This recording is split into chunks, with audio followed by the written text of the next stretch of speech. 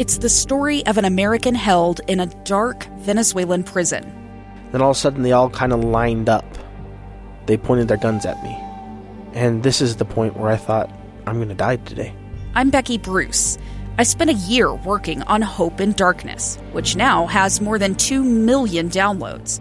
Find it on kslpodcast.com or wherever you listen to podcasts. Welcome back to the program. I'm Lee Lonsberry. This is Live Mike. It was my birthday today. Do I sound older? Can I tell you something kind of interesting? My sister has been pregnant for a little while, and her due date was last week. Baby decided, I think I'll hang out in there a little bit longer. And just the other day, she went into labor, and it's her first baby. And sometimes for a first child, that labor is pretty prolonged. And she endured 36 hours. And in the wee hours of this morning, I got myself a brand new nephew. She gave birth. But what that means for me, which is really what it's all about. How does this impact me?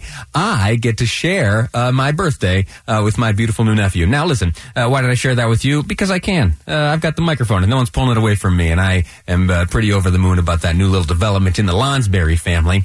But anyway, not the reason for this segment. I have invited a colleague of mine, Dave Noriega, here to join me in studio. Sir, I'm grateful to you for... Now, you've been off the air for a few hours now. Am I keeping you away from your family? My mouth barely works right now. I'm so sorry. Like it's like cooled down. I iced up afterwards. I don't know. I gotta like re-stretch. Had to redo my voice exercises. Very nice. All right. Well, me. You this morning had a fascinating conversation. Amy told me about this piece of legislation, and it struck me as odd. And it has to do with if you get pulled over on suspicion of, say, drunk driving, there is a little form that is filled out by law enforcement. On that form, there's a line where they are sometimes they'll ask you if you're the suspected drunk driver.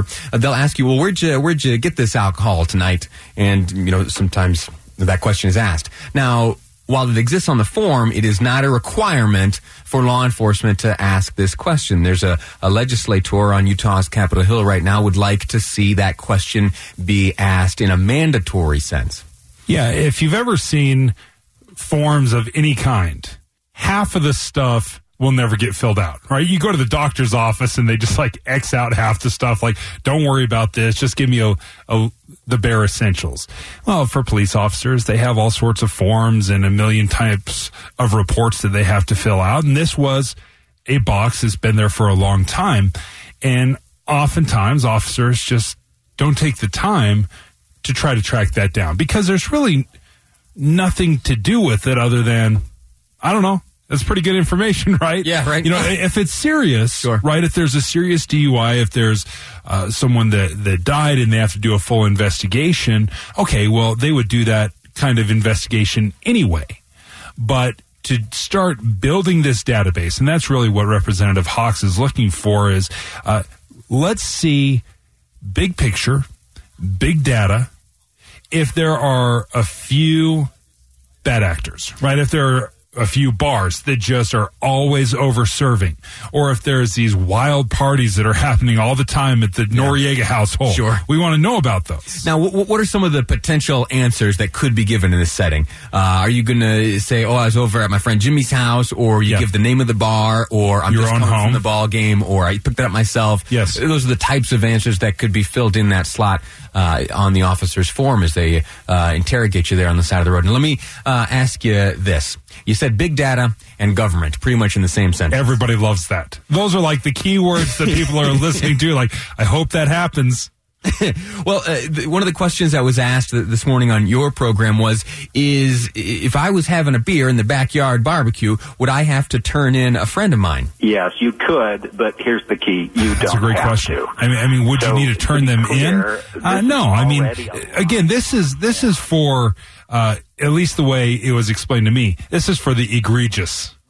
Right, this is for the people that are habitually becoming a problem. This isn't my buddy drank too much and I didn't take his keys because it's awkward. It's awkward enough, but there is a certain amount of responsibility already. Mm-hmm. That if you're having a gathering and there's alcohol and you know about it, civilly speaking, you could be liable for some of these situations. So there is an ownership, there is a responsibility. Well, that is a murky area. It's murky. Not a cut and dry statutory responsibility that you bear as either a purveyor of this or that, or one hosting a party. There may sometimes, if some sort of other negligence is demonstrated in a courtroom, then maybe you're going to be liable. But right now, there is no direct responsibility for the servers of alcohol. There are certain parameters which bartenders need to abide by, but let me turn back to one of the comments made by Representative Hawks during your conversation this morning. So essentially what happens is you could potentially write down somebody's name. And a question that you asked on the program today was, will there be follow-up? Representative Hawks answered this way. Honestly, it's just trying to identify problems. This isn't going to be any silver bullet or impose any new liability or anything else. The key really is to get some information. You might imagine, as you can imagine, a DUI, when somebody basically gets in an accident or kills somebody or maims or injures somebody when they've been driving while intoxicated, driving under the influence, this is catastrophic, right? It's catastrophic for the driver of the car, and it's really catastrophic for anybody that's impacted by that. That's the kind of thing we would like to know. What's the source of the problem? Right? Is it one particular problem bar? Or is it a particular type of alcohol, some new product that's out there that's causing massive problems? Is it, honestly, from an impairment standpoint, is it pot or is it alcohol? You satisfied by that response? This is one of the concerns that my co-host had. Debbie is always concerned about something, especially when it comes to your personal information. So, say somebody gets pulled over and they're like, where'd you get that alcohol? You're like, Noriega's house. Yeah. Well, now all of a sudden my name is in a report. And if there is no follow-up or checking it out to find out, is that even true? Well, my name is all of a sudden on a report that may or may not be accurate.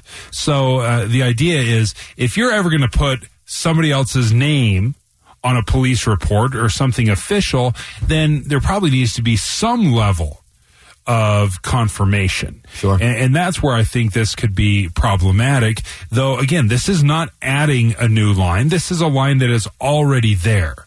And I think it's more than anything trying to train police officers to try to figure out, this is in your neighborhood, this is your area. Is there somebody that is routinely over-serving people? That point that Debbie brought up this morning, and as we were speaking about this topic off the air, it reminded me of a personal experience. I, years ago, had a friend of mine who they were seeking a top secret security clearance to do some government work. And part of the application for that security clearance is you have to list a list of references. I was one of those references. And so my name and my address and my phone number were all part of that application. And the FBI came over to my house and we had a conversation about that friend of mine. I'll tell you this, they got their clearance. Good friend. But here's the fallout. This is now, I think, years later, I get a call from a government office telling me that there has been a data breach, and that those applications have fallen into the hands of bad actors. And included in all of that information, those applications, was my name. And the suggestion was that I touch base with all the credit reporting agencies and see if anyone has been doing stuff with my information, borrowing my identity, so to speak. Now, that's not exactly what would happen in this instance necessarily, but there are secondary consequences. There are kind of after-action type things that could lead to some discomfort, some disquiet if you get your name on a form it doesn't belong. Well, and you see this oftentimes, especially when it comes to DUI or something like that, where the police start interrogating, and what's your name? And people don't give the right name. Sure. Well, that might end up on a field card or something. Again, anytime your name gets out there without your permission, without your knowledge, that's problematic. Dave Noriega, sir, I'm grateful to you for your time. Thanks for covering this issue. Thanks for getting me up to speed. Next up, we're going to be touching on the debate. Did you know the Democrats got together again last night in South Carolina? It's almost the last time they'll be getting together on the same stage to debate one another. My friend Scott Howe will be joining me here in studio to break down what happened last night, who won, who lost, and what did we learn. That's next on Live Mike. I'm Lee Lonsberry, and this is KSL News Radio.